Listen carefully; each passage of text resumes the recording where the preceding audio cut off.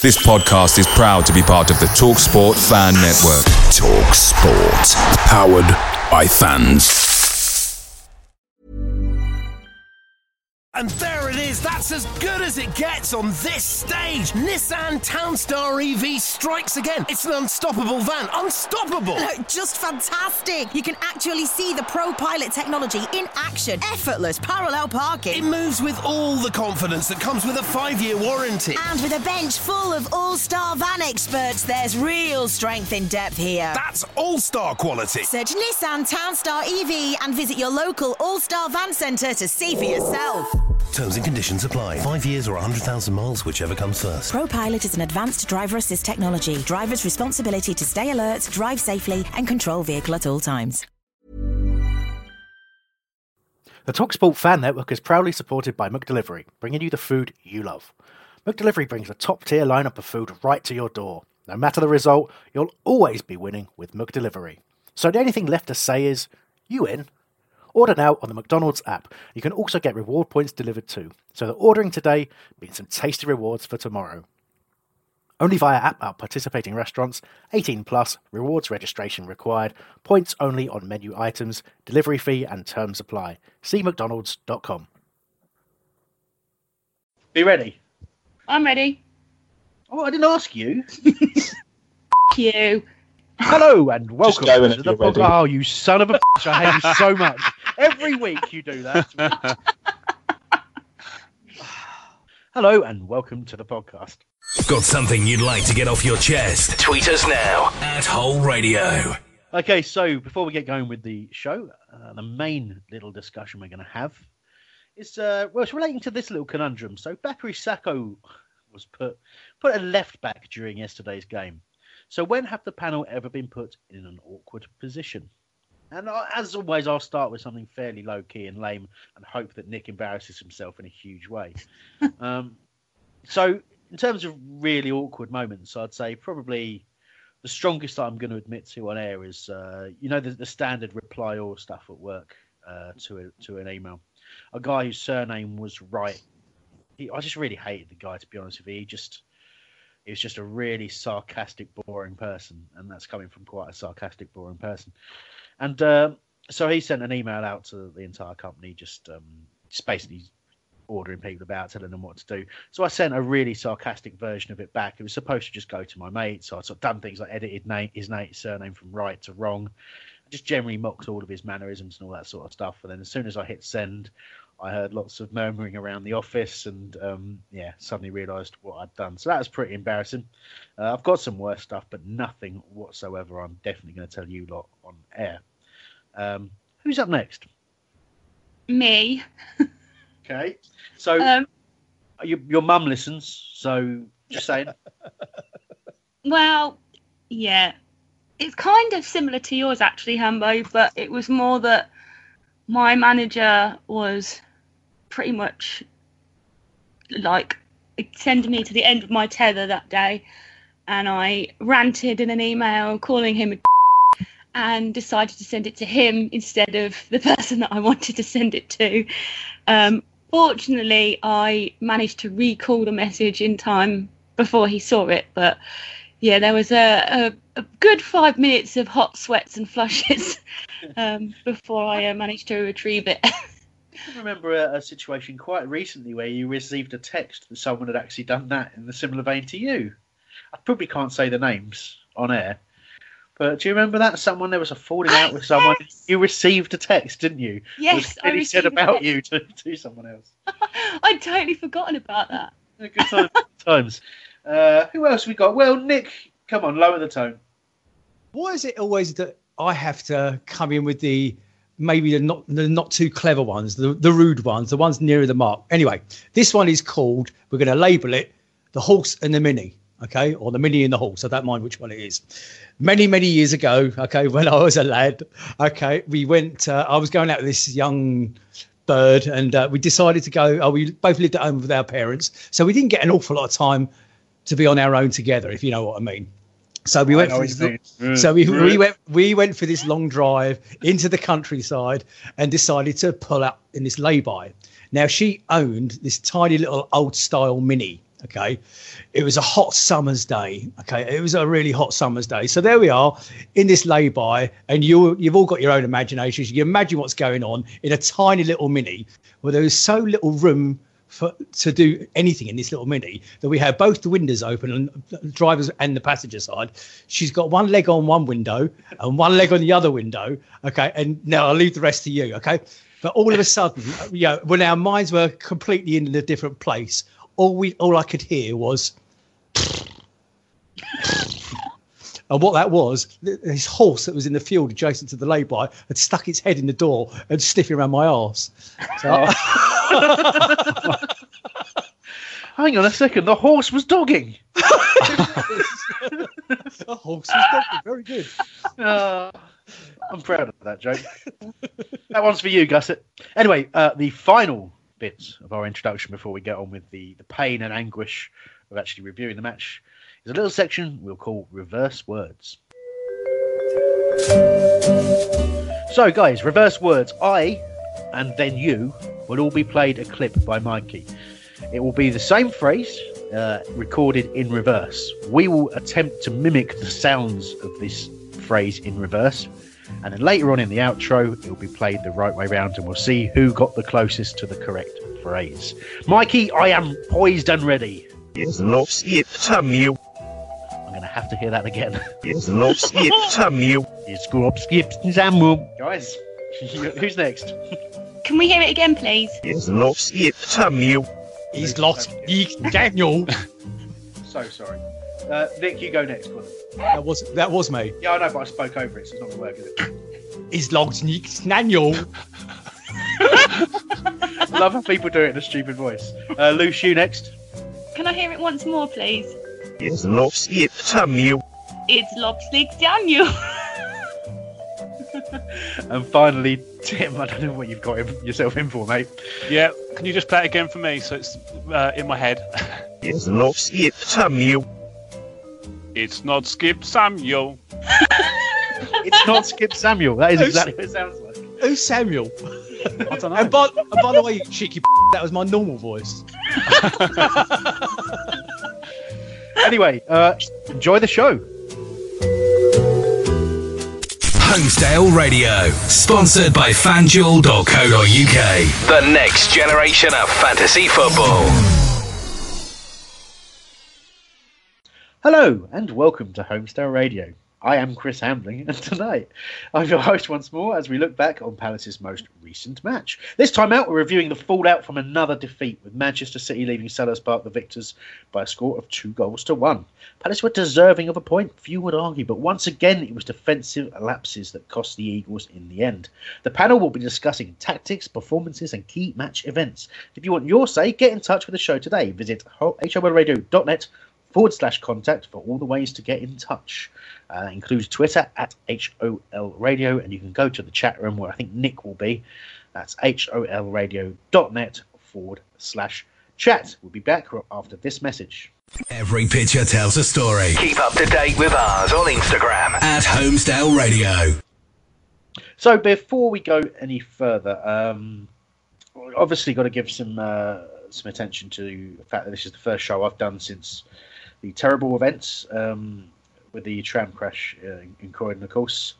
Obviously, thoughts go out to the families and friends of all 7 victims there, and obviously all those injured as well, which was a horrible number. And it is very hard to hear when you talk about the fact that there were 2 massive Palace fans in that list of victims, Dane Chinnery, and of course Phil Seary as well. Lifelong Palace fans.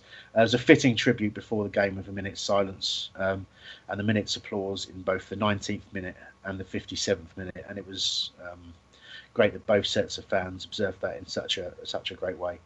Obviously, our heartfelt sympathy with all those affected, and you know, personally, it's a difficult thing to sort of deal with on the day.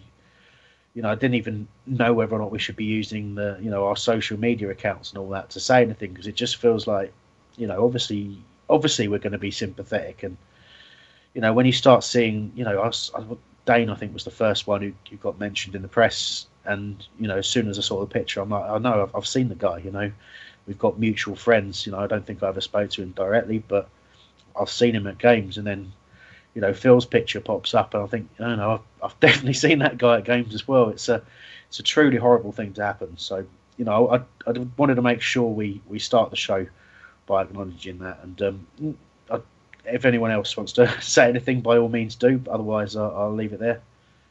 I was just going to say, I thought how beautifully observed the minute silence was. Like, you could literally hear a pin drop. I mean, I know there was a little bit of noise from outside, but you kind of expect that anyway because they're not in there. But like, there was a video that I think Sky News posted, and it's done the rounds on social media and things like that. And it was amazing. And to be part of that, I mean, I know it hasn't affected us directly, but as a club, it has affected us. As a community, it's affected Croydon, and we've all come together so beautifully and so poignantly that it just affected all of us. And I thought when I was walking down the Holmesdale to meet people pre-match, I thought how somber the mood was, and I think that was quite fitting, even though we were there for the football as well. It was the tribute was fantastic, including the display that the Fanatics did. Yeah, it was very touching. And the club handled it brilliantly, as did the fans. Sorry, Nick, go. Yeah, I was just going to say that I had the pleasure, because I had some spare season tickets, to share some of these season tickets with with Dane's family, and I had the pleasure of meeting. He had friends and family. There was, I think, something like 25 or 30 of them. We met at the bottom of the Crystal Steps before the game. We all walked up to the ground together in unison, and obviously they then came down onto the pitch ahead of the minute silence. I think the club needs to be congratulated as well, because I think they also handled the situation really, really well. Yeah, obviously, yeah, that's great to hear, Nick. It was, it does put things in perspective as well. You kind of think, we haven't really got any problems, because no one expects to sort of get up, get on a tram and go to work and not make it to work, not make it back home and not make it to the next Palace game, however much they're losing. It's a real tragedy. It really is, and hopefully time will heal and all those kind of things. So, yeah, I'll leave it there. But obviously, like I say, just to repeat the fact that everyone on Whole Radio, and I'm sure everyone around the world, has genuine sort of sympathy and been affected by this real tragedy.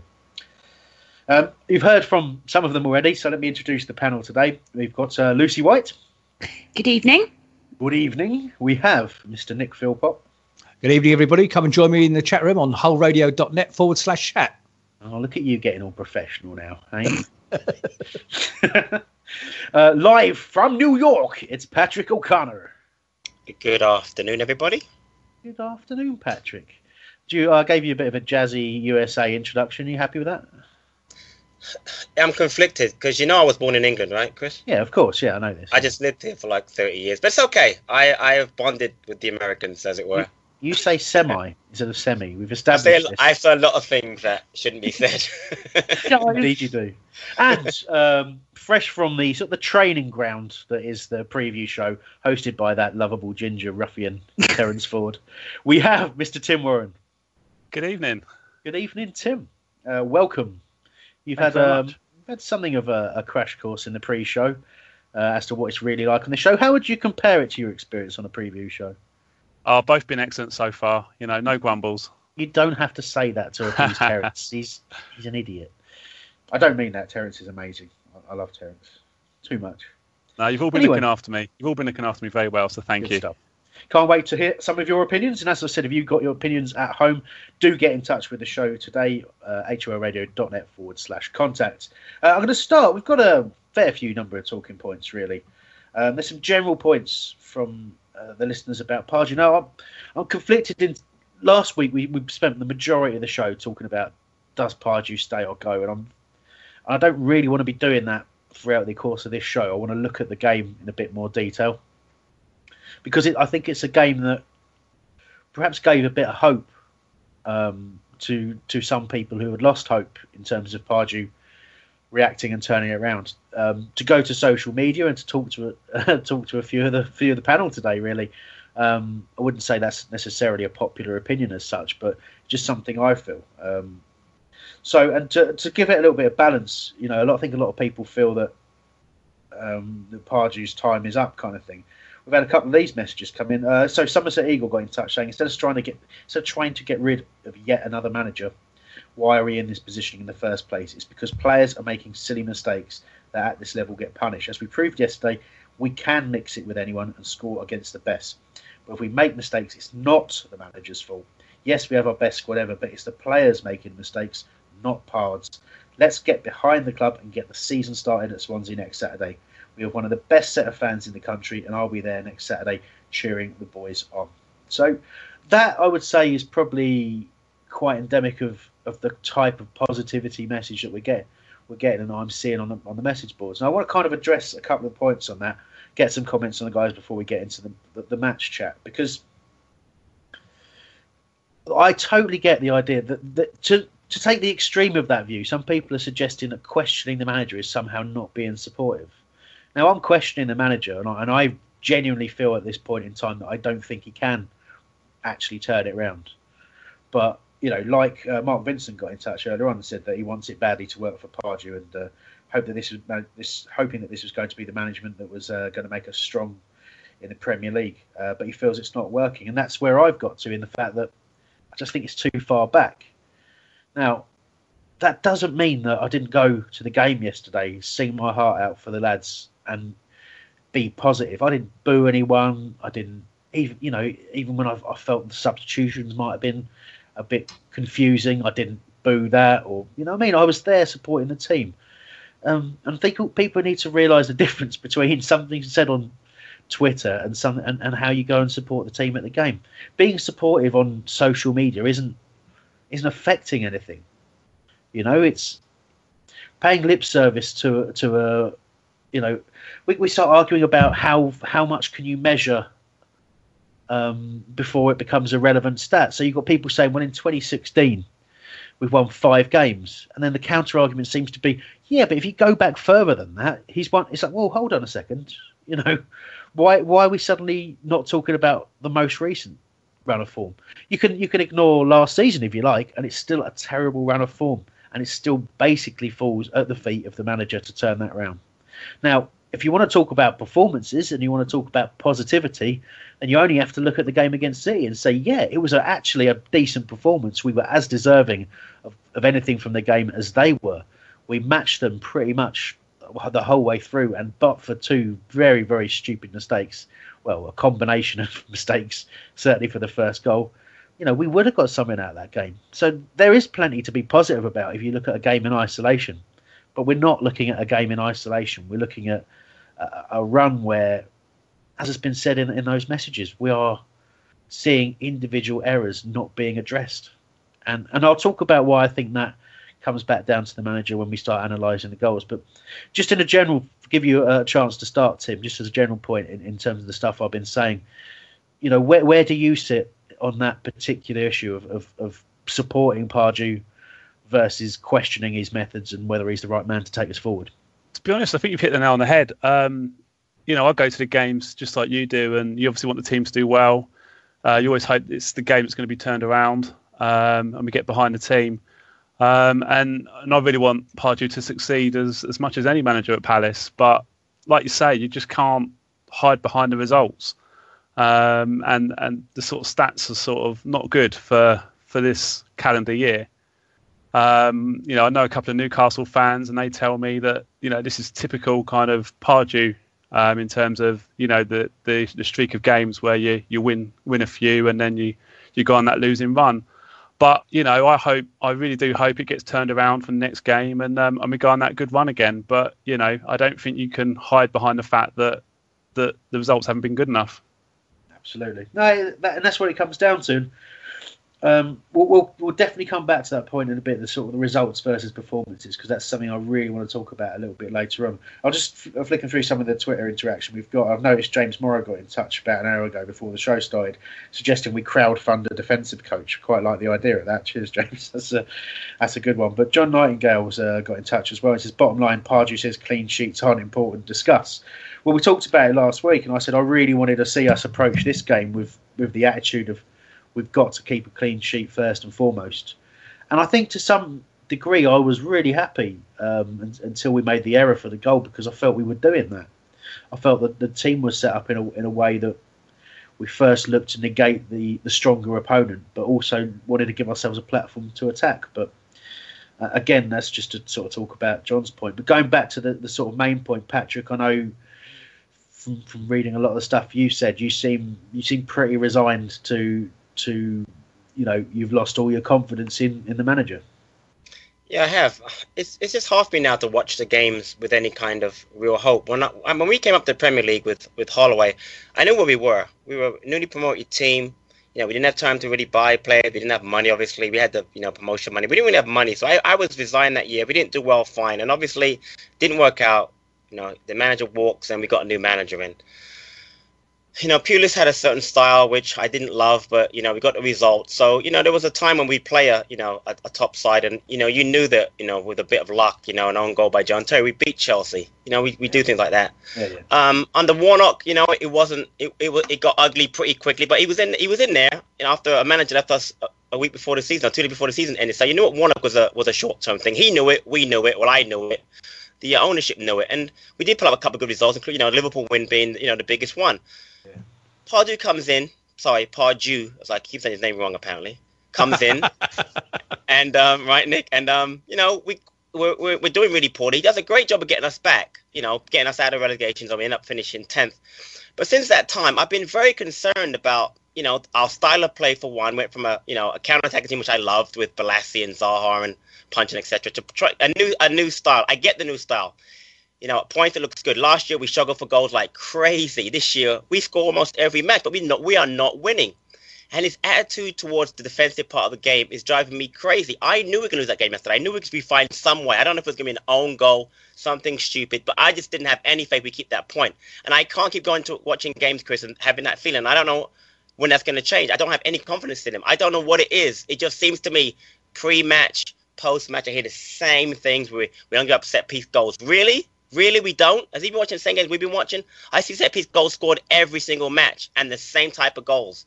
It's just frustrating. And I've been a Palace fan since early 70s. So I've been through the ringer. I've seen it. I'm not looking for great things. I get it how it is to be a Palace supporter, but we're in a position we've never been before ever. We've got the money, we've got the infrastructure, we've got the players, and we're just not pushing on. I don't want to finish 17th. I want to finish in the 7th to 13th and do something what we haven't done in the past, win something, and it's there for us to do. But this manager is just not. It's just I just don't feel he's the right man right now. I just don't feel it. Well, some strong words from Patrick there, and justified as well. You've given reasons why you feel what you feel. You mentioned in there the change in style. Nick, how much do you think we could attribute to the change in style? Because ultimately that's where Pardew's hanging his hat, isn't it? I mean, somebody actually mentioned it in the chat a minute ago. Pard said it would be 4 weeks for transition to happen. Well, it's been 3 months now, and that was put on there by Coach Matt. I wanted to see the change in style, okay? Having watched so much Palace over the years, I'm bored of long ball punt, okay? I want to play a good attacking but a defensive style of football. And let's go back to the beginning a little bit. I think your point you made earlier, Chris, with reference to how the game started, I was encouraged. We didn't play badly at all. Yeah, okay, 3 out the back 4. I think had a much better game yesterday. I know Lucy's keen to discuss the fourth member of it, okay, later on. But it's a very strange time. I mean, I honestly feel that we got one thing left, okay, and it's Swansea away. If we don't see the same performance as yesterday, coupled with a decent result, and we've got to get a result with Swansea, it's time, okay. And I'm actually in the Pardew camp, but I'm consigned to the fact that Swansea or bust, as somebody else said in the chat room earlier. Yeah, Luce, obviously, I want to hear your views on Pardew, what you think, where you think we are, but also take us into this game and how you felt the setup and how you felt we actually performed in this game. So first of all, is your mind made up on Pardew? No. My opinion on Pardew is as confusing as his lineup choices. 1 minute I'm like, right, we've got to give him a chance, and I know he has had plenty of chances, but you know, he's obviously trying to get to a point where he has found the perfect formation and he has found a perfect setup. But then, you know, 5 wins in, what is it now, 33, 34 games? It's just not good enough. And if it had been anybody else, you know, it's the same old thing. If anybody else, he would have gone. But there's obviously a backing from the board. And we as fans can't do anything about that. We can all, you know, rant on Twitter and Facebook and whatever and, you know, shout about it in the pubs after the game. But at the end of the day, it's out of our control. And we've just got to sort of patiently wait till either he gets the results that we want or he goes. And yeah, that's all we can do. And we've just got to support the team. We don't necessarily have to support Pardew, but whatever team he puts on that pitch, on, you know, against Swansea, against City, against whoever we're playing, we have all got to support that team, regardless of what we think of behind the scenes. Well, you'll know as well as anyone, the atmosphere at the games, it's not like it's gone poisonous and people are chanting for Pardew to be out all the time or anything like that. You get maybe a little pocket of it here and there.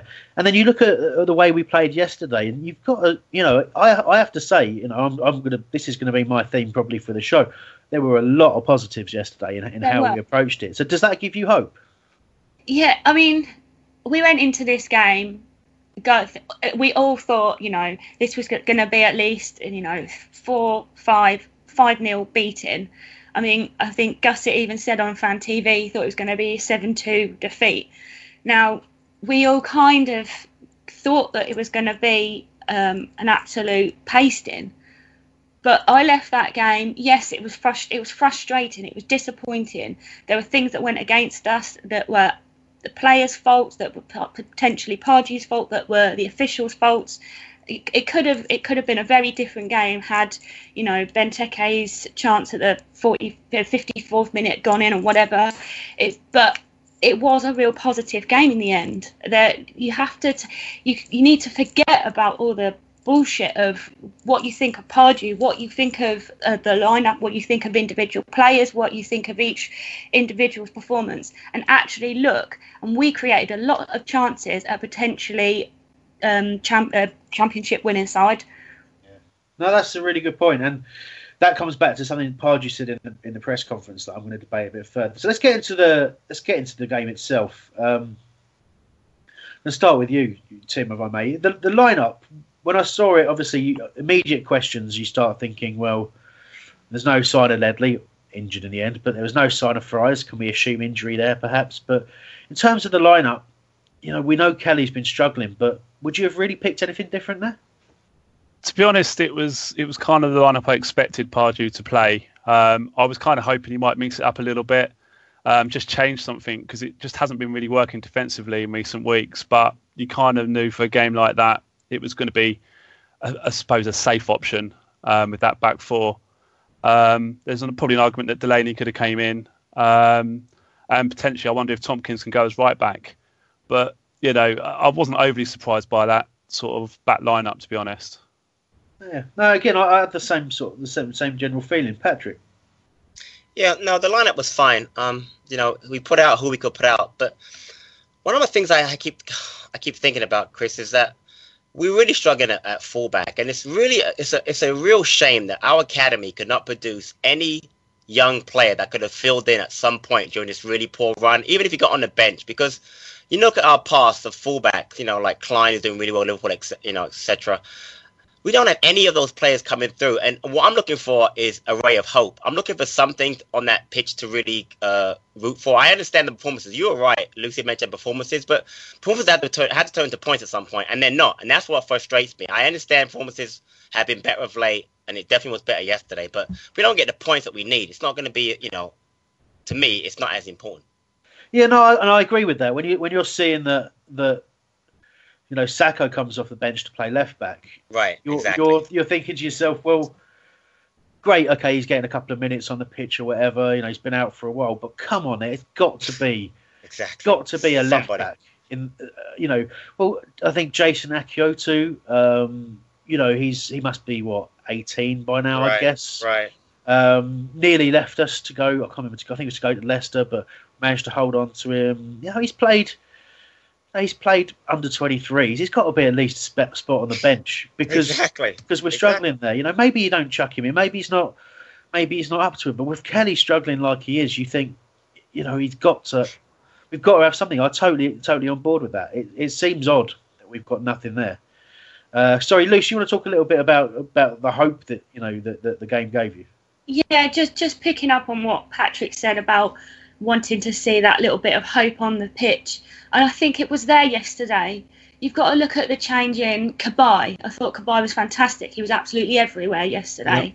You've got to look at how good Connor Wickham was. He was so hungry. He blew Benteke out of the water yesterday. And I think those sort of like little glimmers of hope are the things that are going to see us through next week and then hopefully to Christmas to get the points where we need to get them. Yeah, I see that. And on the subject of hope, or maybe the lack of it, we had a few tweets in on the managerial situation and whether or not we've asked on Twitter essentially, does what can Pardew do really? Jake's got in touch and said nothing. He seems convinced that sticking with his plan will work and he won't try to alter anything to make a change. Andrew Martiniuk's got in touch and said that the problem is the team, staff and fans all lack belief now. The atmosphere makes wins and points tough to come by, and it is we might not be turning on the manager, but we're certainly a lot quieter these days than we were. Eagles 67-64 got in touch saying any style of football requires a solid defence. We don't have one. I expect us to concede every game, and of course we are conceding every game. But I suppose Darkest Jungle's got in touch saying that we've had a bad rub of the green, playing good, and luck will change as the team is good, and that's I'm not necessarily saying that I feel our luck will change because it just seems like a very, very long time that it hasn't. But that's the thing we've been talking about the hope, in that we're not going out. And I think it was John Cross of the Mirror who was saying it on BBC. I saw a clip of that on Twitter saying, we're talking about not being relegated and all that kind of stuff, and he felt that quite simply that's the case for us because we're not out of the game in any of these matches. When we played Liverpool, we were in that game. When we played Man City, we were in that game. But the only thing that sticks with me on that is you could say that about so many games now. When you can say that about, let's say, 25 of those 34, where you could say we were in that game and perhaps a little bit unlucky, you have to then admit that it's more than bad luck. Nick? Yeah, just going back on Lucy's point about hope, really, let's doff our caps, really, to some more positives. I think Cabaye, MacArthur and Punchin yesterday had an outstanding game, really. They were pushing high on the Man City defence. Zaha has carried on doing what he's been doing. And like I said earlier, I don't think Hennessy had a bad game, particularly. He wasn't at fault for either of the goals. And Townsend, I know that we're going to come on to later, and the defence we're going to come on to later. So I think we had some very good positives come out yesterday. Well, we definitely did, and we will be, about later. We'll be talking about those any second now. We're going to quickly divert and talk about. There's a number of stats we could have picked from yesterday's game, but the stat we've picked is more of a general one, and it really does inform on the discussion that we're having. We have the worst points per game of all 92 league clubs in 2016. We have. Also, love a little stat. We have no clean sheet in 12 games in all competitions. And I think it says 17 league games, brackets April. So is that April since we had a clean sheet? I don't know. I don't think Valencia have had one in 40 games. So there's nothing. Right. But so that's the reason I want to talk about that. That's where the general, let's be positive, let's get behind the manager, let's only look at the last few games, we've been okay, all that kind of stuff. That's where it starts to fall apart, because you cannot be selective when you're talking about a period this long. You cannot, everyone talks about the fact that we had a decent little run in the mid, fairly recently, and everyone was a bit more positive. Yeah, because we were a bit more positive because we'd had one win in about 30 games to that point, but it doesn't, I think we all feared what was around the corner was a run of defeats, and we've had 5 in a row now. So, Patrick. Yeah, Chris, I did a little research on Pardew when he was at Newcastle. When he took over in 2011-12, in December, they had 12 clean sheets that season, and they finished fifth place. Next year, they finished 16th. They only had 6 clean sheets. And then the year that he left, 10th, he had 10 clean sheets. And I'm talking about clean sheets against teams like Chelsea, Man United, good teams. So it's not like in his DNA, it's not to keep clean sheets. But so why does he talk like he doesn't really care about them here? That really frustrates me because I know I watched Newcastle back then. They didn't have a problem keeping clean sheets and playing decent football. So why is it? And I know people are going to say the injuries, etc. But you can go back to last season. At some point, we had a hard time. That's why we couldn't get points. Key points in the season. So it's not like he doesn't believe in clean sheets. But all of a sudden now, it doesn't matter to him. I don't understand that. It is a frustration. I completely understand that, Patrick. I don't wish I had an answer. I wish I could say, he's just saying it for the sake of it. We shouldn't pay too much attention to. Right. I'm trying to ignore it. I'm really trying to ignore it. Yeah, right. Because I felt like that during the week. Because I looked at the reaction on the BBS and the Homestead to his press conference before the Man City game, and I genuinely felt it doesn't matter what he says. Right. The thing is, he can go. We're going to go into this game positively. We're going to take it to them. And everyone will go, oh, God, here we go. Not going to keep it clean. And he can go, well, we're just going to try and keep it tight, blah, blah, blah, blah. And then as soon as we concede, people, typical Pardew. It doesn't matter what he says. And the trouble is, when you get to that point where it doesn't matter what the manager says, that he's just there for criticism no matter what, it's very hard to read anything into anything anymore. Yeah. Is he going to play the sort of the media game? Can you believe anything that he says? Or is he just trying to minimise poor reaction? Does it even matter? And the bottom line is, I've always felt that press conferences don't matter. It doesn't. It really. I use Dougie as the best example for that, because you could have anyone go to a press conference that Dougie's give. You could say to him, "I see you're standing next to a player that you're about to sign. He's got a pen in his hand. He's about to sign that contract," and he'll go, "Never heard of him." I remember those. Yeah. Oh, yeah. Do you know what I mean? I've never heard of the guy. So that to me is he's an extreme, but that's how much you can really sort of care about how much is said in a press conference, because ultimately it's just there to sort of drive interest for the media, for them to get their quotes for the week as they look to preview games. But the only thing I've fallen into, I wouldn't say it's necessarily a trap, but I get really wound up by how much Pardew says tactically before games. He says, well, we're going to approach this one by keeping it tight. I'm going to play so-and-so at right back. I'm going to... It's like, well, hold on, mate. Just keep something in, But then, and I suppose if we turned up at the game and we did something different to what he said in the press conference, I might understand it. But I think this whole thing in the press about, well, listen, we're going to try and play a much more possession-based game. I think, when you're an opposition manager, right, we're going to go to play Palace. They're going to try and keep the ball. So put pressure on their weaker players. There you go. There's your tactics sorted. And that pans out every week. I seem to have gone off on one. Tim, help.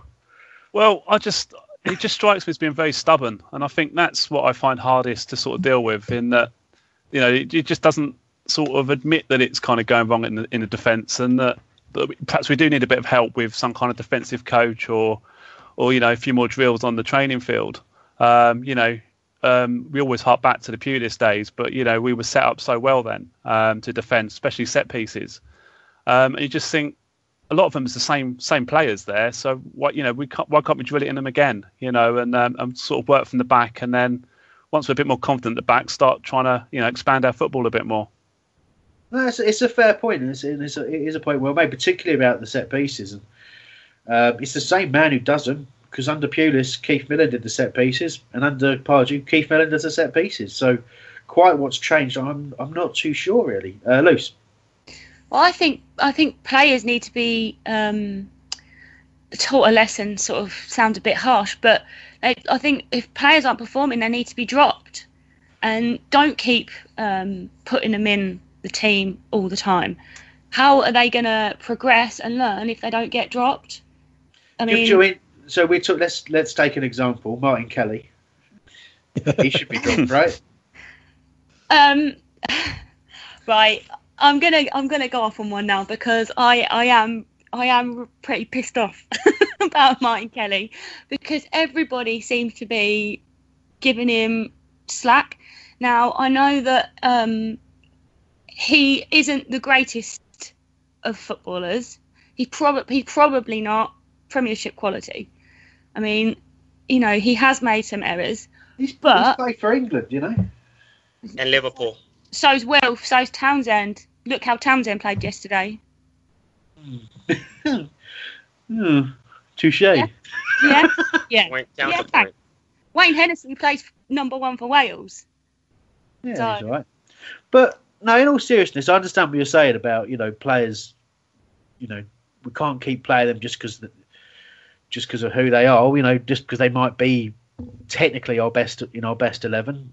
You know, you've got to have form, but at the same time, that relies on having people in the squad who can step in and make a difference. I mean, the problems we have really are at the back, and who do we have that can step in? That's really the issue, I think, that we are finding. But it's a good point, and more as a wider point about, you know, players taking responsibility, having accountability for what's happening. You know, and I do see that. I do see that argument with you know, we're sitting here talking about Pardew, when if you actually look at the game, what can Pardew do about the fact that for the first goal we've had 4 or 5 chances to clear the ball and haven't? You know, partly you can say, okay, this new short passing possession sort of thing where we're not clearing our lines properly, that's to blame, and I think there is a bit of truth in that. But you can look at how the key moment was when we broke away. We got away with it a little bit. McCarthy got dispossessed and managed to get the ball back. I think he fouled Aguero and got away with it. Cabaye stepped out, played a decent pass to Townsend. Now, if you look at the moment Townsend receives the ball in the lead up to the first goal, he can turn. He can absolutely turn. But instead of looking to see if he can turn, he just assumes that there's going to be someone right up his back and plays a terrible pass to Kelly. And before we get into what Kelly does, it's, you know, I start wondering, well, what's happening with Townsend that makes him do that? You know, we've seen what a good player he is. Now we've heard in the press that he doesn't want to play left side, and he was playing left side. So is he uncomfortable out there? I don't know. He's a professional footballer, so he shouldn't be. But So I worry about his confidence and his self-belief if he can't put his foot on a pass and turn around, or at least have a look before he receives the ball. But he didn't, for whatever reason. He decided to play the ball back to Kelly. But then Kelly's under pressure. So what's Kelly's reaction? So you could talk about him being on his wrong foot, but he isn't. He's on his right foot. His reaction to pressure from his opponent was to fall over and sort of scoop the ball to an opponent. Now, it's easy to say in hindsight, isn't it? There's all manner of things you could do there. If you're absolutely terrified by the idea you might be tackled, I'm not sure how passing it to the opposition actually overcomes that problem. You might as well just lose the ball, but you can kick it into touch. You know, you can try and hoof it up the pitch. I don't know, but what you don't do is what he did. But even then, we still have chances to do something about it, and we're static. And that first goal, it was just so frustrating. Your views, Nick? All of it, everything you just said, really. I mean, all in my notes that I've done is everything you've just spoken about, and it was the ball from Cabaye to Townsend. It was Townsend's atrocious ball back to Kelly, and then the scoop, the lovely scoop across our 18-yard box onto one of their players. What was he thinking? I mean, in fairness, going back to Lucy's point earlier, people in the chat room saying, why have we got him out there anyway? Why don't we try him at right back, okay, and put Joel Ward at left back? That might have solved it. But going back to the goal, it was just a comedy of errors. It was just... I was standing in Block B yesterday, and if you had heard the language when that whole scenario developed, it was just... I think I put the word down on one of the chats earlier. It was suicidal. It was absolutely suicidal. And he's going to have to make a change. He's got to make a change for the next game. He can't play it like that with Kelly left back. It's just not going to happen. Otherwise, Swansea will have done their homework, and they're just going to push us down that side. And that's for the Townsend bit. And you mentioned Townsend not wanting to play in that position. Well, somebody else has put in the chat room, was he sulking? Yeah, well, I don't know. I mean, he could be sulking, could be uncomfortable, it could be a subconscious thing of I don't want to be in this position, so he's not playing his natural game. He's thinking too much. But he can't displace Wilf.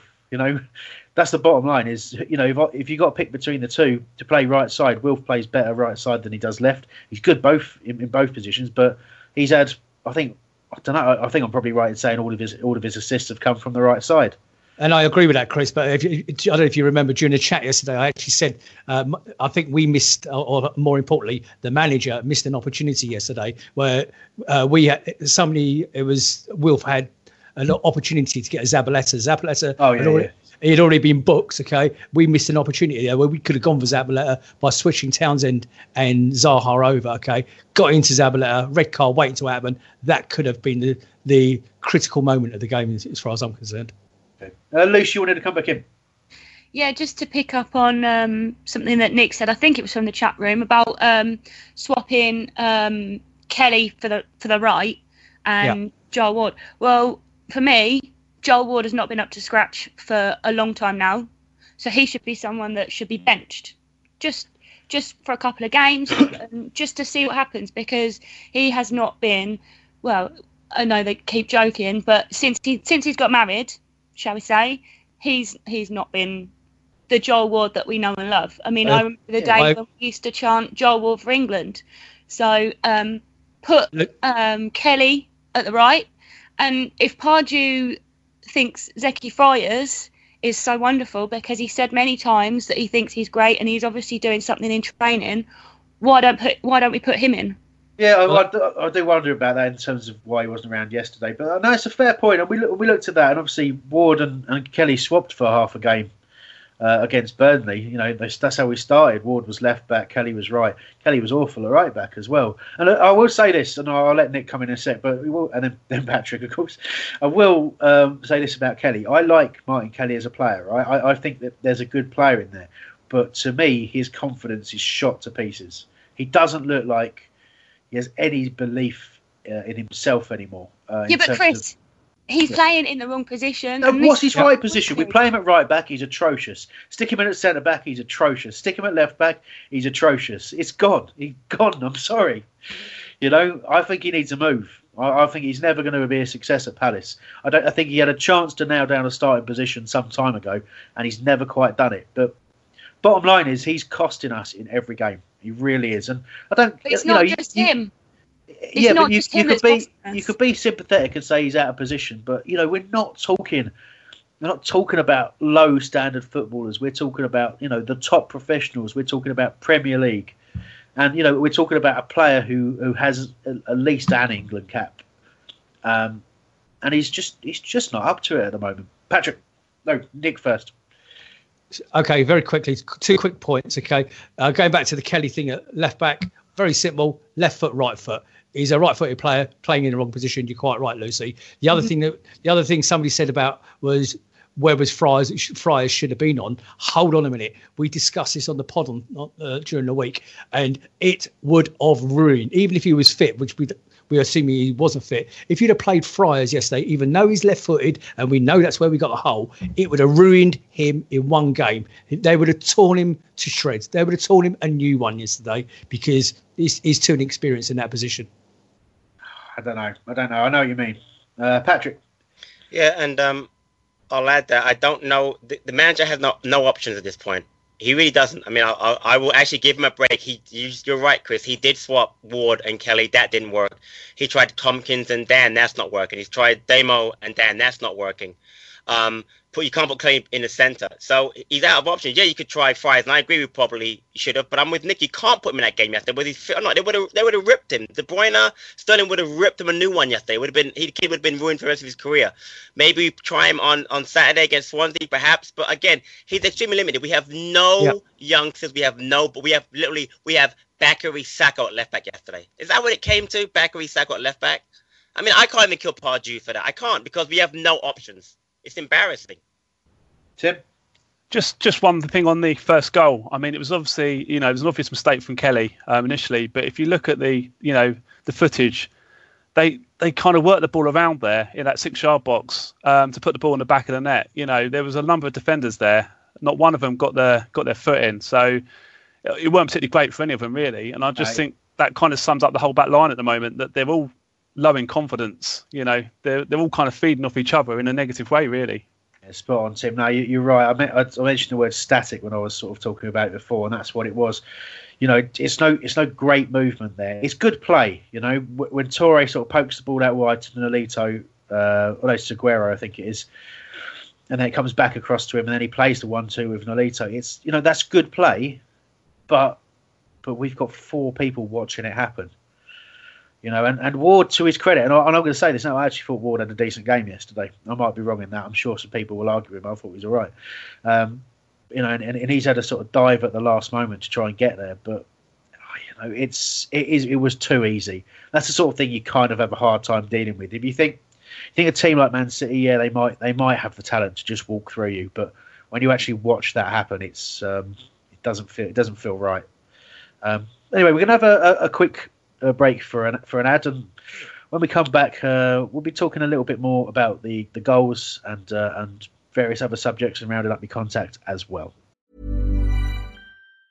And there it is, that's as good as it gets on this stage. Nissan Townstar EV strikes again. It's an unstoppable van, unstoppable.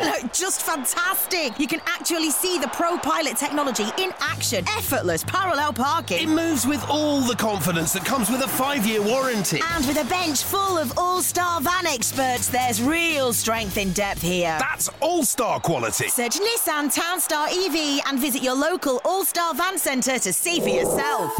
Terms and conditions apply. 5 years or 100,000 miles, whichever comes first. ProPilot is an advanced driver assist technology. Driver's responsibility to stay alert, drive safely, and control vehicle at all times.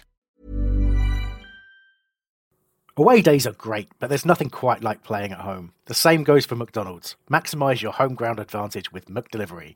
You in? Order now on the McDonald's app. At participating restaurants, 18 plus, serving times, delivery fee and terms apply. See mcdonalds.com. Let's talk about the next generation of fantasy football. At FanDuel, you select a team of Premier League players for a single day's fixtures. That means you're not locked in for the whole season. You can play, watch and win in one day. When your players nail it on the pitch, you rack up points and jump up the real money leaderboard. FanDuel's scoring system uses Opta stats to reflect every player's true on-field contribution. So, outscore your opponents and win cash for your football expertise. Every Premier League match day with FanDuel. And just for Homestyle radio listeners, we've got an extra special offer right now. When you sign up, use the promo code PALACE. That means if you don't make money in your first contest, FanDuel will refund your entry fee up to £10. So go to fanduel.co.uk and use the promo code PALACE to grab the offer now. What are you waiting for? Terms apply. Over 18s only. Please play responsibly. Few tweets in that I will round up before we talk about something a bit more positive. Caulfield 7's got in touch saying, get Joe the caddy back on the show. Well, tell him, mate, he's the one who decided to take a break from us. Sounded bitter, didn't it? I was happy, he's got a lot going on in his life. I'm sure he'll be back with us soon if we beg. And we've also asked whether or not he should shave his love spuds. I mean, whatever you want to do, mate. That's fine, no worries there. Equals 67-64 got in touch. Kelly's only played right back or centre back for us, Chris. I would say he's played a fair bit of right back. But you're right, he hasn't played much centre back, probably only pre-season. Needs to run at right back, drop Ward. Again, if I was going to drop one of those players, it would be Kelly first all day. But no, fair. It's your opinion. I can't really read out what Brent said. That happens a lot though when Brent gets in touch. Dan's got in touch saying there's nothing Pardew can do at all. His career has been a series of winning and losing streaks, but they haven't lasted a year before. And Andrew Martin got in touch saying Pardew admits we lack balance. Playing left back. Ledley has played there before. Ward left back. Tompkins at right back. So similar to the stuff we're saying. And Gel has got in touch. The second word is Pardew, and the first word is your traditional F-bomb. Nice one, Joe. Got some stuff in the chat, Nick, before we move on? Yeah, wholeradio.net/chat. We're talking left backs, okay? Kelly Sampson for Kelly right now. What's Johnny Parr up to at present? And Dean Moxey, could he do a job for us? Dean Moxey. I love it.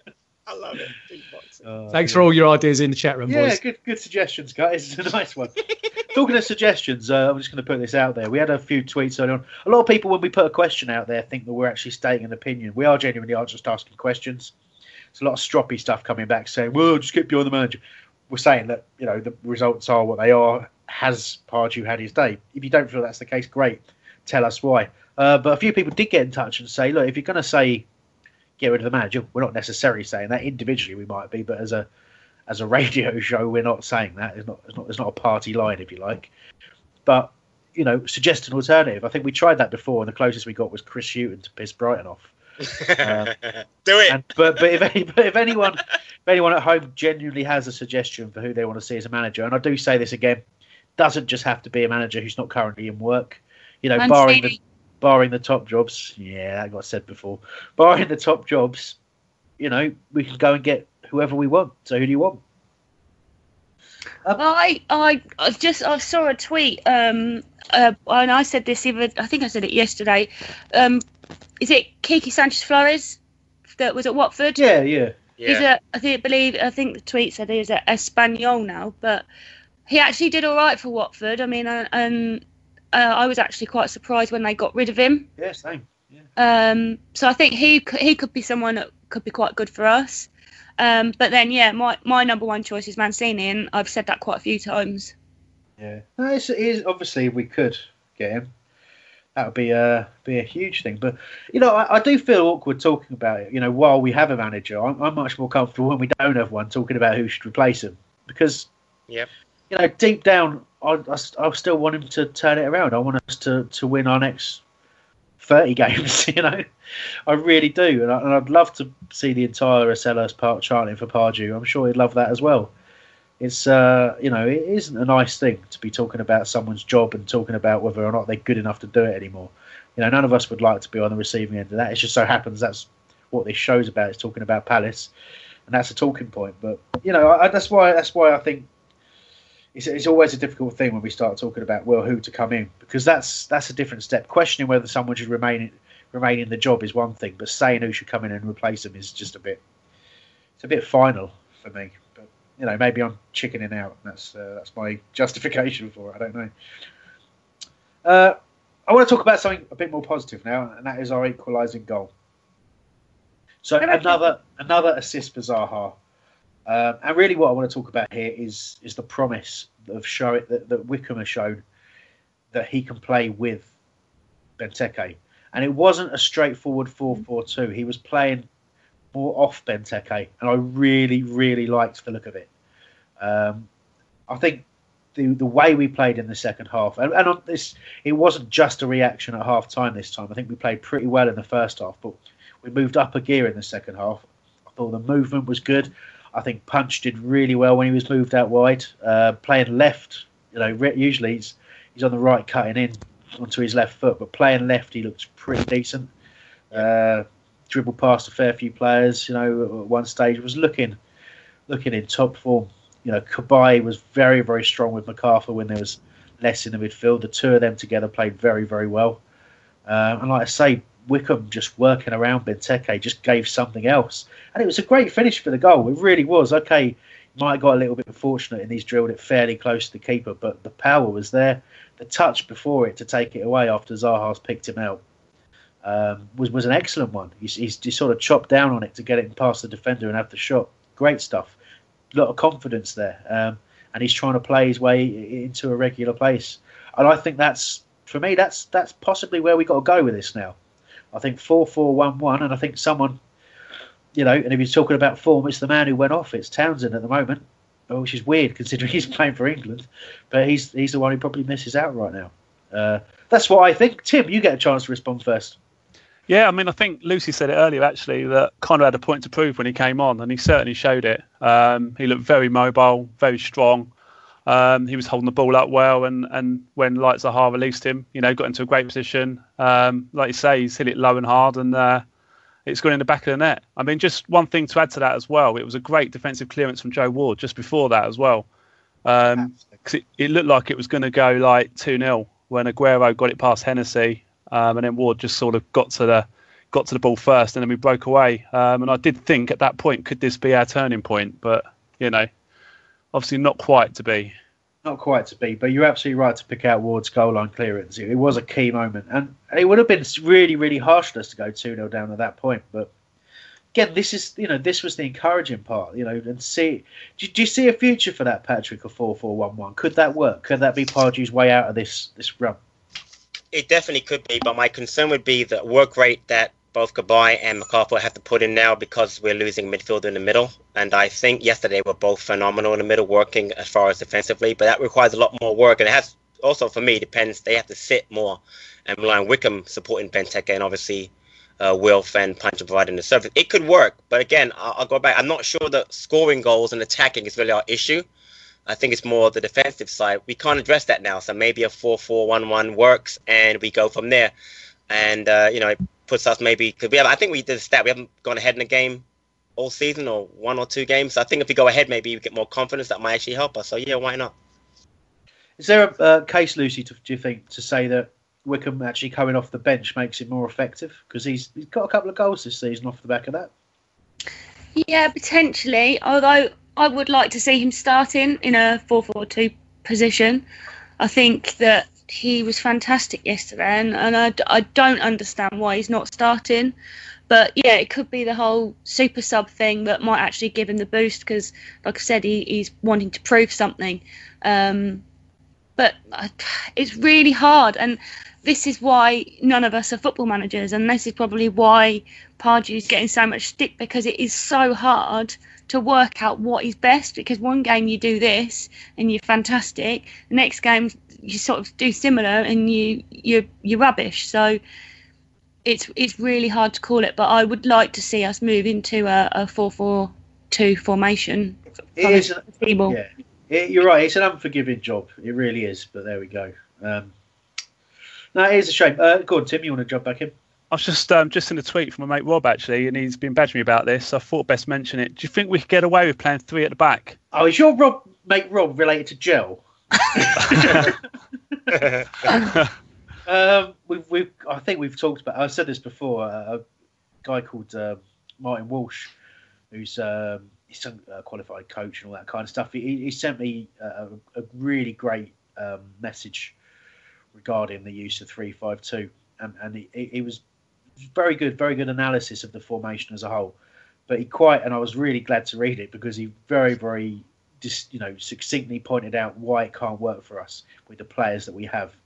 That it requires a real mobility in the two centre backs either side of the wide players, and also centre backs sort of either side of the middle one. But yes, particularly if you go 3-5-2, but if you don't account for if you're asking Wilf to be a wing back, or Townsend to be a wing back, or Punch to be a wing back, you're really asking for trouble. I think if you look at the fact that, as you said, Patrick, we're not really struggling in terms of creating the chances. We're not. I think there's a danger we would with that formation. But having said that, there's some merits to it as a formation, because we certainly looked at it. We looked at it pre-season to see if it could work, and some teams are making it work. So, but I just feel different personnel. Can I just jump in there, Chris?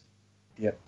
I think 4-4-2. Lucy, I'm supposed to be the old one on the station, but everybody slates me for suggesting 4-4-2. So I completely agree with you. And somebody in the chat room, Chris, has just said, actually, Mr. Hambo, we're already playing 3 at the back. Quite harsh, I think. Rather amusing, though. He's suggesting that Martin Kelly's not quite. Sorry, I shouldn't bring that. Does he? He could be talking about Joel Ward. You're right. He could be. You're right. Could be right. But I think I know what he's talking about. Well, whatever. Whatever. You're so wrong, Bo. Me and Lucy were arguing about Martin Kelly after the game yesterday. You're an idiot. No, you are. No, you are. It's good. We tried to keep that off air, but we haven't quite managed it. Idiot. Still an idiot. We're an idiot. I'm telling my mum you. No, you. No, you. Your mum's going to agree with me. I know she's. No bacon sandwiches for you. Anyway, let's keep this off air. So that was a positive. I think we played really well. We did well to score that goal. Lots of good reasons to be optimistic at that point. And unfortunately, a variety of things happened to sort of to us ended up losing the game, and we got so close to getting it back with punch right at the end. But let's have a look at goal number 3 of the match, 2 for Man City. We were under a bit of pressure, and it followed a sort of spell of refereeing that I found quite frustrating. I thought Bobby Madley was largely okay for a lot of the game, but I think he got riled by Palace. I think once Zabaleta was complaining a lot, and it seems quite rightly so for the trip that Punchin did on him that I saw on the highlights. Didn't quite realise that had happened, but the Man City players there was a lot of falling onto the floor, rolling around, time wasting, that kind of stuff, and I could see the Palace players getting really frustrated and really going into the ref. And it just looked to me, I might be wrong, but it looked to me that the referee got to a point where he just thought, I've had enough of this whinging and moaning and all that kind of stuff, and he seemed like he couldn't wait to give a free kick against us. And I point to the booking of Connor Wickham as a sort of example of how exasperated the referee was, because Wickham hadn't really done anything wrong. He hadn't been on the pitch particularly long, and it was 50-50 as to whether or not the challenge he made was actually a foul. But immediately the ref went for the yellow card, and started pointing like Wickham had given a load of fouls away all over the pitch. Now, he hadn't. He'd charged. The worst that he did was try and charge the keeper down, and his foot was really high when he did it. So, right. And I worried at that point, but he wasn't penalised, and obviously he was trying to block a clearance. So, Patrick, you'd have probably watched the game. You'd have watched the game online, on TV, basically. So you would have probably seen the Wickham booking better than I will. Am I being unfair? No, I think it was. No, I agree. But there's a stat. We haven't won a Premier League game with Bobby Madley as a referee. I think Terence mentioned it on the previous show. Is he the new Clattenburg? Well, no one's a new Clattenburg. But no, you're right, Chris. I mean, I thought it was a bit harsh. And again, I think Connor was Connor, when he comes on, always does that. He puts himself about a lot. He's very physical, which I love about him. And so I think that it was very harsh. But Chris, are you going to go on to the goal?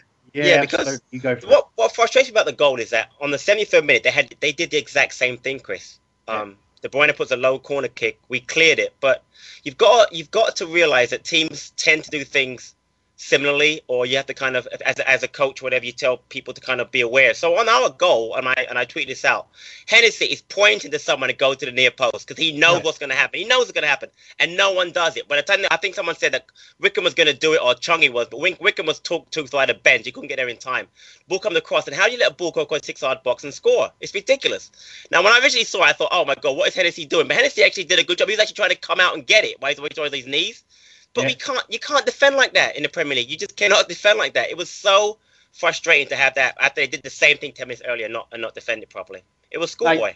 You're absolutely right. You basically negated the point of any of my notes. Oh, sorry. It's fine. That in terms of organisation, it's poor. Unforgivable. And again, I'm sure some of us have played football to varying levels. It's you do what your keeper tells you. Right. If your keeper wants someone on a post, you go on a post. Even if you're like, I've got to mark this guy. Well, whatever the keeper says, you go on your post. But I don't know. Hennessy looked, like you say, he looked like he was to blame, but he is absolved of any blame at all. Absolutely, he was, because he's switched on. He's the one. That too. Yeah. He's the one trying to manage the game. Yeah. He's the one trying to be switched on, saying, "Look, guys, they had a real chance before, so get someone here." And I didn't realise when I saw it on the game, I actually thought he'd gone in at the near. I was so confused and angry about it. I couldn't really see how Toure put it in. The fact that it was slowly passed through the centre of the goal has enraged me even more since I've seen it. And there you go. It was a hard one to take, and there's not too much more we can say. We've talked about the defence. We've talked about the analysis of how the back line's performing. That sums it up. And that's where the manager gets the stick he gets, because it's not a difficult thing to set yourself up properly for a set piece. But I mean the basic stuff. You could be beaten by people being clever. You could be beaten by an unlucky bounce or a strange deflection. But to not do the basic things of organising yourself, particularly when your keeper's telling you what to do, unforgivable. But you know what, Chris? I like to throw this out to everybody.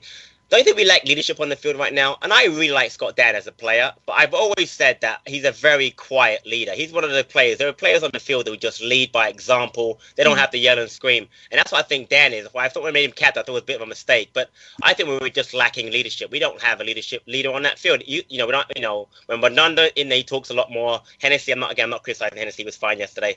But he's quiet as goalies go. And across the field, we don't have anybody that really gets there and grabs you by the throat and kind of points and does that stuff. You need that. Punch does it every once in a while, but he's a midfielder. But we lack leadership, and it's really apparent when things like that happen. Yeah, no, I agree. I totally agree with that. That's go on, Luce, jump in. Well, I was, you must have been reading my mind, Patrick, because I was thinking the same. There is no leadership, and as fantastic as Scott Dan is, like you say, he is very quiet. He's very unassuming. And I know you're all probably going to roll your eyes, but the one person that does command as a leader, and that's Damo. I agree with that. He continually, when he's on the pitch, he's shouting at the guys in front of him.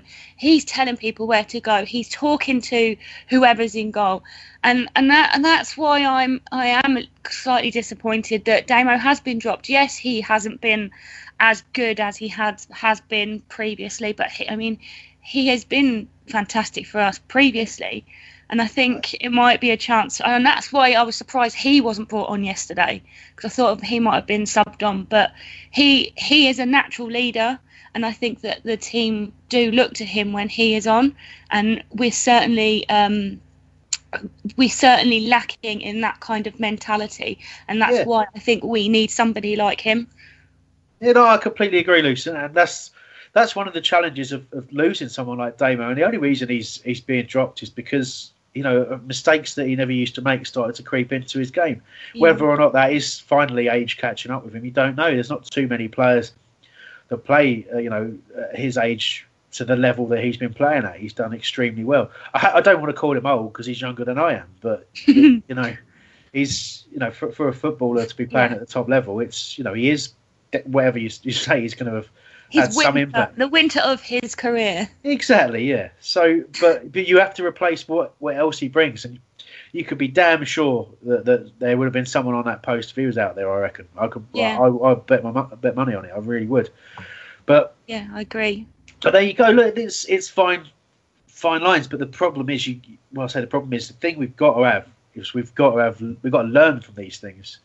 You don't ever want to see that again. A keeper asking for someone to go to a post and no one responding. You don't ever want to see that happen again. It shouldn't happen at Premier League level in a match like Palace v Man City when it's 1-1 and we're trying to see a game out. And you talk about the substitution as well, where the Damo should have come on. I think a lot of people scratch their heads at with Lee coming on for Benteke.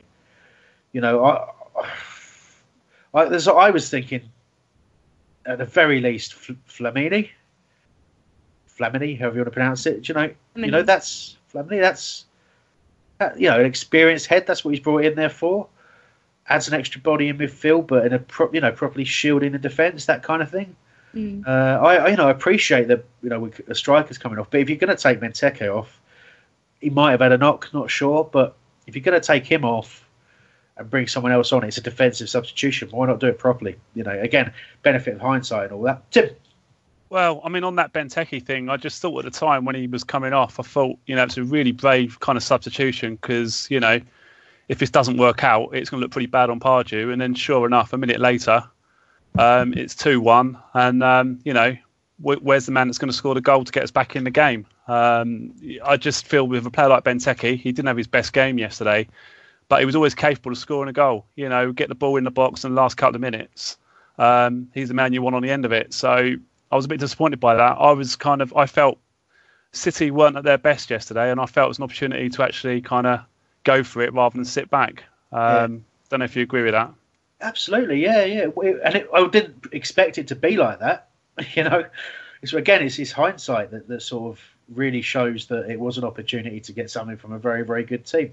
And look, I'm full of praise for the team. I'm full of praise for the manager after yesterday. I didn't walk away from that game feeling that we'd let ourselves down other than for like 2 moments. And that's why it's all the more frustrating. I genuinely thought that the game plan we went out with, the performances of a lot of the players were good. They don't show you a manager who's lost the dressing room, and more importantly, we didn't look like a team that's just won 5 games in 34. We didn't, and you've got to credit the manager for that, for still having, the confidence of his players to produce a performance like that. But it's a results game, and the fans are going to be restless. And I don't like to see fans squabbling the way they are. There's some people being really very ridiculous. And I mean, at both extremes of the argument. People, being very, very, very angry about Pardew, and some people being very angry at people for being angry about Pardew. And it's like, come on, just get a grip. You can't blindly defend an appalling record and say, oh, it isn't that bad. It is that bad. It really is that bad. But at the same time, yes, you can look at the performances and say, actually, we have been a bit unlucky. We have done really well, and it does show that the players still have some faith in the manager as well. But it can't go on. It cannot go on. And you look at the home run we've got, and you look at the fixtures we've got coming up. It's a difficult period. It really is, and it's going to take a brave board to stick with a manager through that. And if they do, and again, you point to the example of Newcastle. We laughed at Newcastle getting relegated after ditching Pardew. We really did, but and are we gonna, if we ditch Pardew, are we sure that what we do is going to improve matters? Newcastle went out and got, they made the wrong choices. If we go out and make the wrong choice and replace Pardew, and we go down, are we any better than the people we laughed at? No, we're not. So it is difficult. The last thing I do want to talk about on the show, I know we're overrunning a little bit, and the producer's going to be really angry with me, but we've talked about it a little bit, so we don't have to dwell too much. But it relates to Pardew's comments in the press afterwards. And in particular, his comments about, he used the phrase huge improvements in the context of possession and chances created. And it worries me. I'll be completely honest with you guys. It really worries me, because that doesn't win you games. Okay? Leicester won the league not giving a monkeys about possession. Chances created, yeah. But you can win a league with not having the ball that much. But you could certainly be relegated with having a good possession stat. And that worries me, because your focus shouldn't be on looking at stats at the end of the game and go, good, keeping the ball more, and created a lot of chances.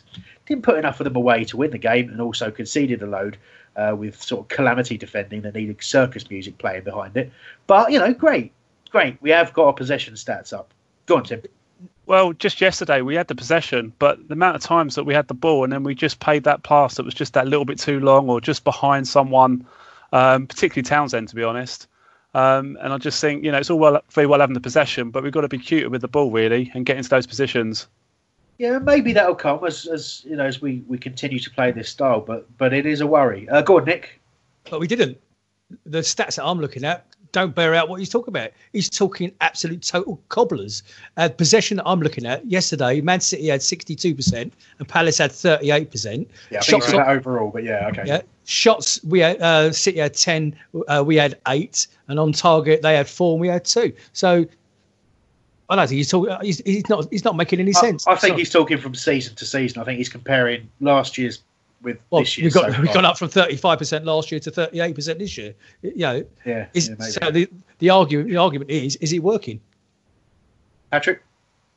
Yeah, I was just going to say what Nick said, and I even looked at the accuracy. Halftime accuracy was 57%. So, right, 57% at halftime it was, and they had 76%. So it's not like we had possession of the ball and we were using it properly. Neither one. But again, that's like you said, Chris. The only statistic that matters are the goals scored and goals conceded. It really does, and the points that you accumulate. Because I'd like to see the stats in our favor. But you're right. Leicester's the perfect example. Playing that way that they played, it worked for them. They didn't care about how much they had the ball. They cared about what they did when they had it and scoring goals. That's what we need to focus in on. Defending better will lead to results, which will lead to him being able to change the style. But not getting results is not the way to go. Yeah, look, going back to what Nick said and I've been saying in the last few weeks is I do want this. I really do. And maybe this is us just having a real hard time dealing with this, the change in how we're playing. Maybe there is light at the end of the tunnel, and we just can't see it. And maybe Pardew's right and we're wrong. You have to allow for that possibility.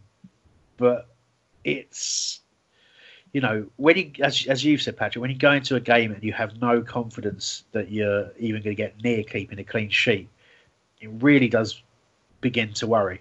It's not like we're going to score 7 or 8 goals a game. We've shown we can score pretty much every match, which is nice. But we've really shown we can't score enough to win with the majority of games. I don't know where we go from here. I understand that Pardew will be using that. Is saying that. The reason he's saying that is because he's saying, look, it's working. The transition is working. We are getting the ball more. We're creating more chances. We're scoring goals because last year we had a terrible run because we couldn't score goals. We were losing games by the odd goal here and there despite being really good, but we just couldn't do that thing of scoring a goal. We've now solved that problem. But as you know, whenever you create a new problem by solving another one sometimes, and that's always the sort of the trade-off, if you like. Go back to Dougie again. So, Dougie had this system where he knew he could keep things tight and we could keep the ball, and we had the 2 defensive midfielders sitting there. But it took until an intervention really, until someone just said, look, that's not enough. That's not good enough anymore. We've got to have more going forward for us to kind of free ourselves up. But it did make us weaker at the back. But there is, and again, the trade-off with Tony Pulis, the trade-off was you're not really going to enjoy watching us. You might enjoy a result here and there, but you're going to have to put up with long periods of watching the opposition have the ball. And our trade-off for having this different style, our trade-off at the moment is not having any hope of keeping a clean sheet. Should sigh at the end of my my speech, but there you go. I think we've had a few bits of contact. Anything you want to round up in the chat room, Nick, before we go? Yeah, but a lot of them have just been saying exactly what we've been saying. We lost it yesterday because of Townsend and Kelly. Our next 3 home games will decide Pardew's future. I think we've got to look towards Hull and Swansea for 6. And I won't tell you what JDog3 said, but something about the transition. We don't want it if he's going to relegate us. Thank you for your input in the chat room this evening, guys. Excellent stuff. Okay, last little bit of contact will be, as ever, the 4-word reviews. Nads, Pardew is tactically inept. Ben, someone get Pardew's coat. Jason Baster, Swansea, win or bust. Rick Chambers, scoring goals, defensively inept. Steve Stevenson, who is a real person, I didn't make him up. We didn't win again. Ben Long, next 3 games crucial. Stuart James, players not fit enough. Zulu Oscar Romeo, no Zulu Echo Romeo Oscar, not bloody good enough. Dom Fahey, why take Benteke off? My mate Quentin Soldan, end of my tether. Daniel Babington Brown, they even played Yaya. Carl Savage, Alan Pardew must go. Abkar Baldira, Yaya Toure, No Palace. Glenn Fossey, schoolboy goals conceded again. John Ellicott, same old overreactions. Nathan Giles, Papa, we miss you. Thank you very, very much for listening this week. Thank you all to my panel, to the production team, of course, of Mikey and Tom this week it was. Cheers, guys. Also, thank you to FanDuel for sponsoring us. Do get involved in that at fanduel.com. Get yourself signed up. And, of course, we'll be back for the preview show during the week. That should hit your podcast apps around Thursday morning, I guess. And we'll obviously be back to review the next game next Sunday. Thank you very much indeed. See you later. Homesdale Radio, sponsored by FanDuel.co.uk. The next generation of fantasy football. Okay, I hope you enjoyed the show. And we're here with additional content, as always. And as promised, we will be finishing with the reveal of our reverse words game from the introduction. But first of all, a talking point we didn't get to in the show, as the show was be extended this week through my lack of timekeeping. The fifth talking point will be a quick one, but it's man of the match. Who do we think was best on the Palace side? Lucy, give us your player first. Well, it was a tough choice. It was a choice between Connor Wickham and Johan Cabaye, but because of his similar, recent resurgence of coming back to the Johan that we love, I would go with Cabaye because he was just fantastic yesterday. He was absolutely everywhere. Yeah, interesting stuff. So Lucy's picked Cabaye. Tim, who are you going for? I'm going for Jason Puncheon, I think. I thought he held the ball quite well and he set up quite a few of our attacks. There was that great chance of Benteke with that header. We got to the byline and put it in, and then the keeper made a great save. So yeah, I'm going for Puncheon. Okay, Nick, who are you thinking? Martin Kelly. No. In all seriousness, Zaha. In a pile of crap that we've been dished up to recently, he's the only one regular as clockwork come up smelling your roses. So for me, Zaha. Mr. O'Connor. Do I have to? Yeah, come on, mate. Come on. I want to see you to sound happy. I hate it when you sound sad. Yeah, and I'm very sad, lady. Actually, I like the. Despite my bias, and I'll say with Johan Cabaye did play well yesterday. That's it. My last words have been nice to him. Good man. I like to hear it. Yeah, I mean, I've looked at the BBS poll. 50.98% Cabaye got. So quite far in the majority. The closest was Puncheon with 21.57, and then Wilf with just under 10% after that. So, I mean, I went with Puncheon, and I agreed with Tim. I thought Puncheon just shaded Zaha, and then Cabaye followed those, but the majority going with Cabaye. Very interesting. Just a really quick chat on Cabaye. I know you've said you're as much as you're going to say, Patrick. But Lucy's starting to get to some degree of form, isn't he? Yeah. Yeah. Yeah.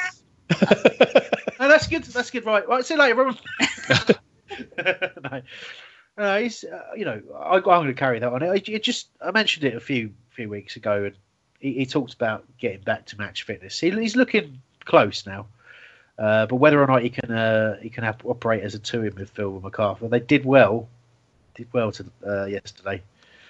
But yeah, I don't know. It's a difficult one, but I'm happy. Got a stupid haircut though, hasn't he? He really has, yeah. No. Oh, you like it? Okay. Well, he's about 40 years old. He's trying to make himself look as though he's in a boy band. Hey, come on, mate. He's 30, isn't he? 40 years old. Wow. What happened there? The dyed blonde look is in, guys. The dyed blonde look. Yeah, but mine's natural though. Didn't you not see mine yesterday? My silver flecks. Salt and pepper hair. Yeah, I'm going to do mine blonde, I think. You should dye your beard. Bleach your beard. Bleach my beard, yeah. Do any of you know Chip? A guy who's from the Allington area. He's always in the Arthur. He's a big chap, okay, a very big guy. He's got this goatee beard and it's dyed red and blue. Oh, wow. And he really does. Bless him. Wow. Hello, Chip, if you're listening. Yeah.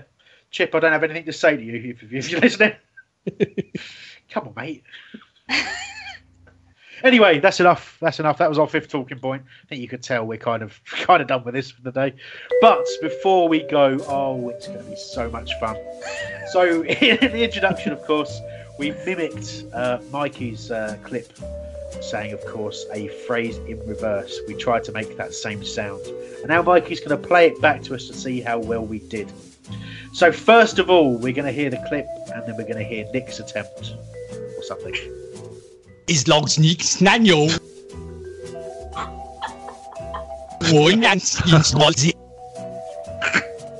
Right, what? Which one was forwards? So, I'm not sure what the sentence was.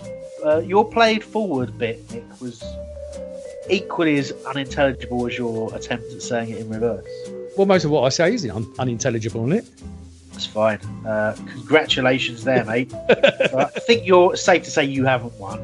Let's go to Lucy. Let's see how Lucy did. So we'll hear Lucy speaking in reverse first of all, or trying to mimic in reverse, and then we'll see what it sounds like played the supposed right way round. It's Lobsticks Daniel. Very nice to get Swansea. Yeah, good one. Hey, I don't know what that last bit is. Anyone got any idea what that's supposed to be yet?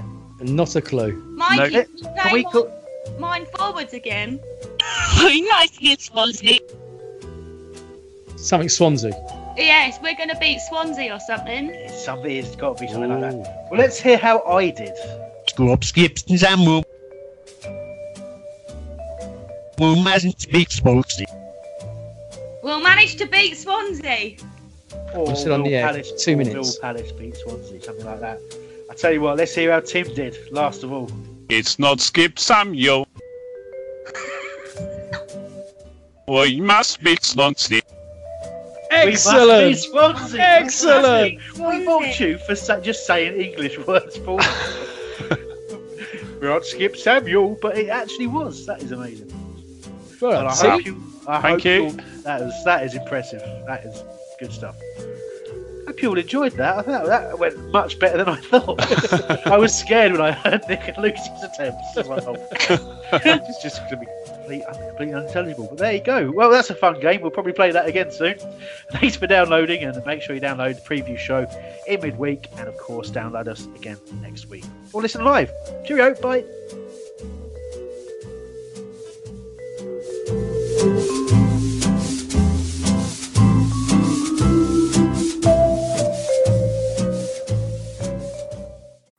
It's the 90th minute.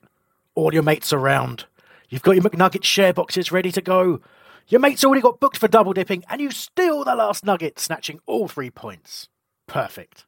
Order McDelivery now on the McDonald's app. You in? At participating restaurants, 18 plus, serving times, delivery fee, and terms apply. See mcdonalds.com. And there it is, that's as good as it gets on this stage. Nissan Townstar EV strikes again. It's an unstoppable van, unstoppable. Just fantastic. You can actually see the ProPilot technology in action. Effortless parallel parking. It moves with all the confidence that comes with a 5-year warranty. And with a bench full of all-star van experts, there's real strength in depth here. That's all-star quality. Search Nissan Townstar EV and visit your local all-star van centre to see for yourself. Terms and conditions apply. 5 years or 100,000 miles, whichever comes first. ProPilot is an advanced driver assist technology. Driver's responsibility to stay alert, drive safely, and control vehicle at all times. This podcast is proud to be part of the TalkSport Fan Network. TalkSport. Powered by fans.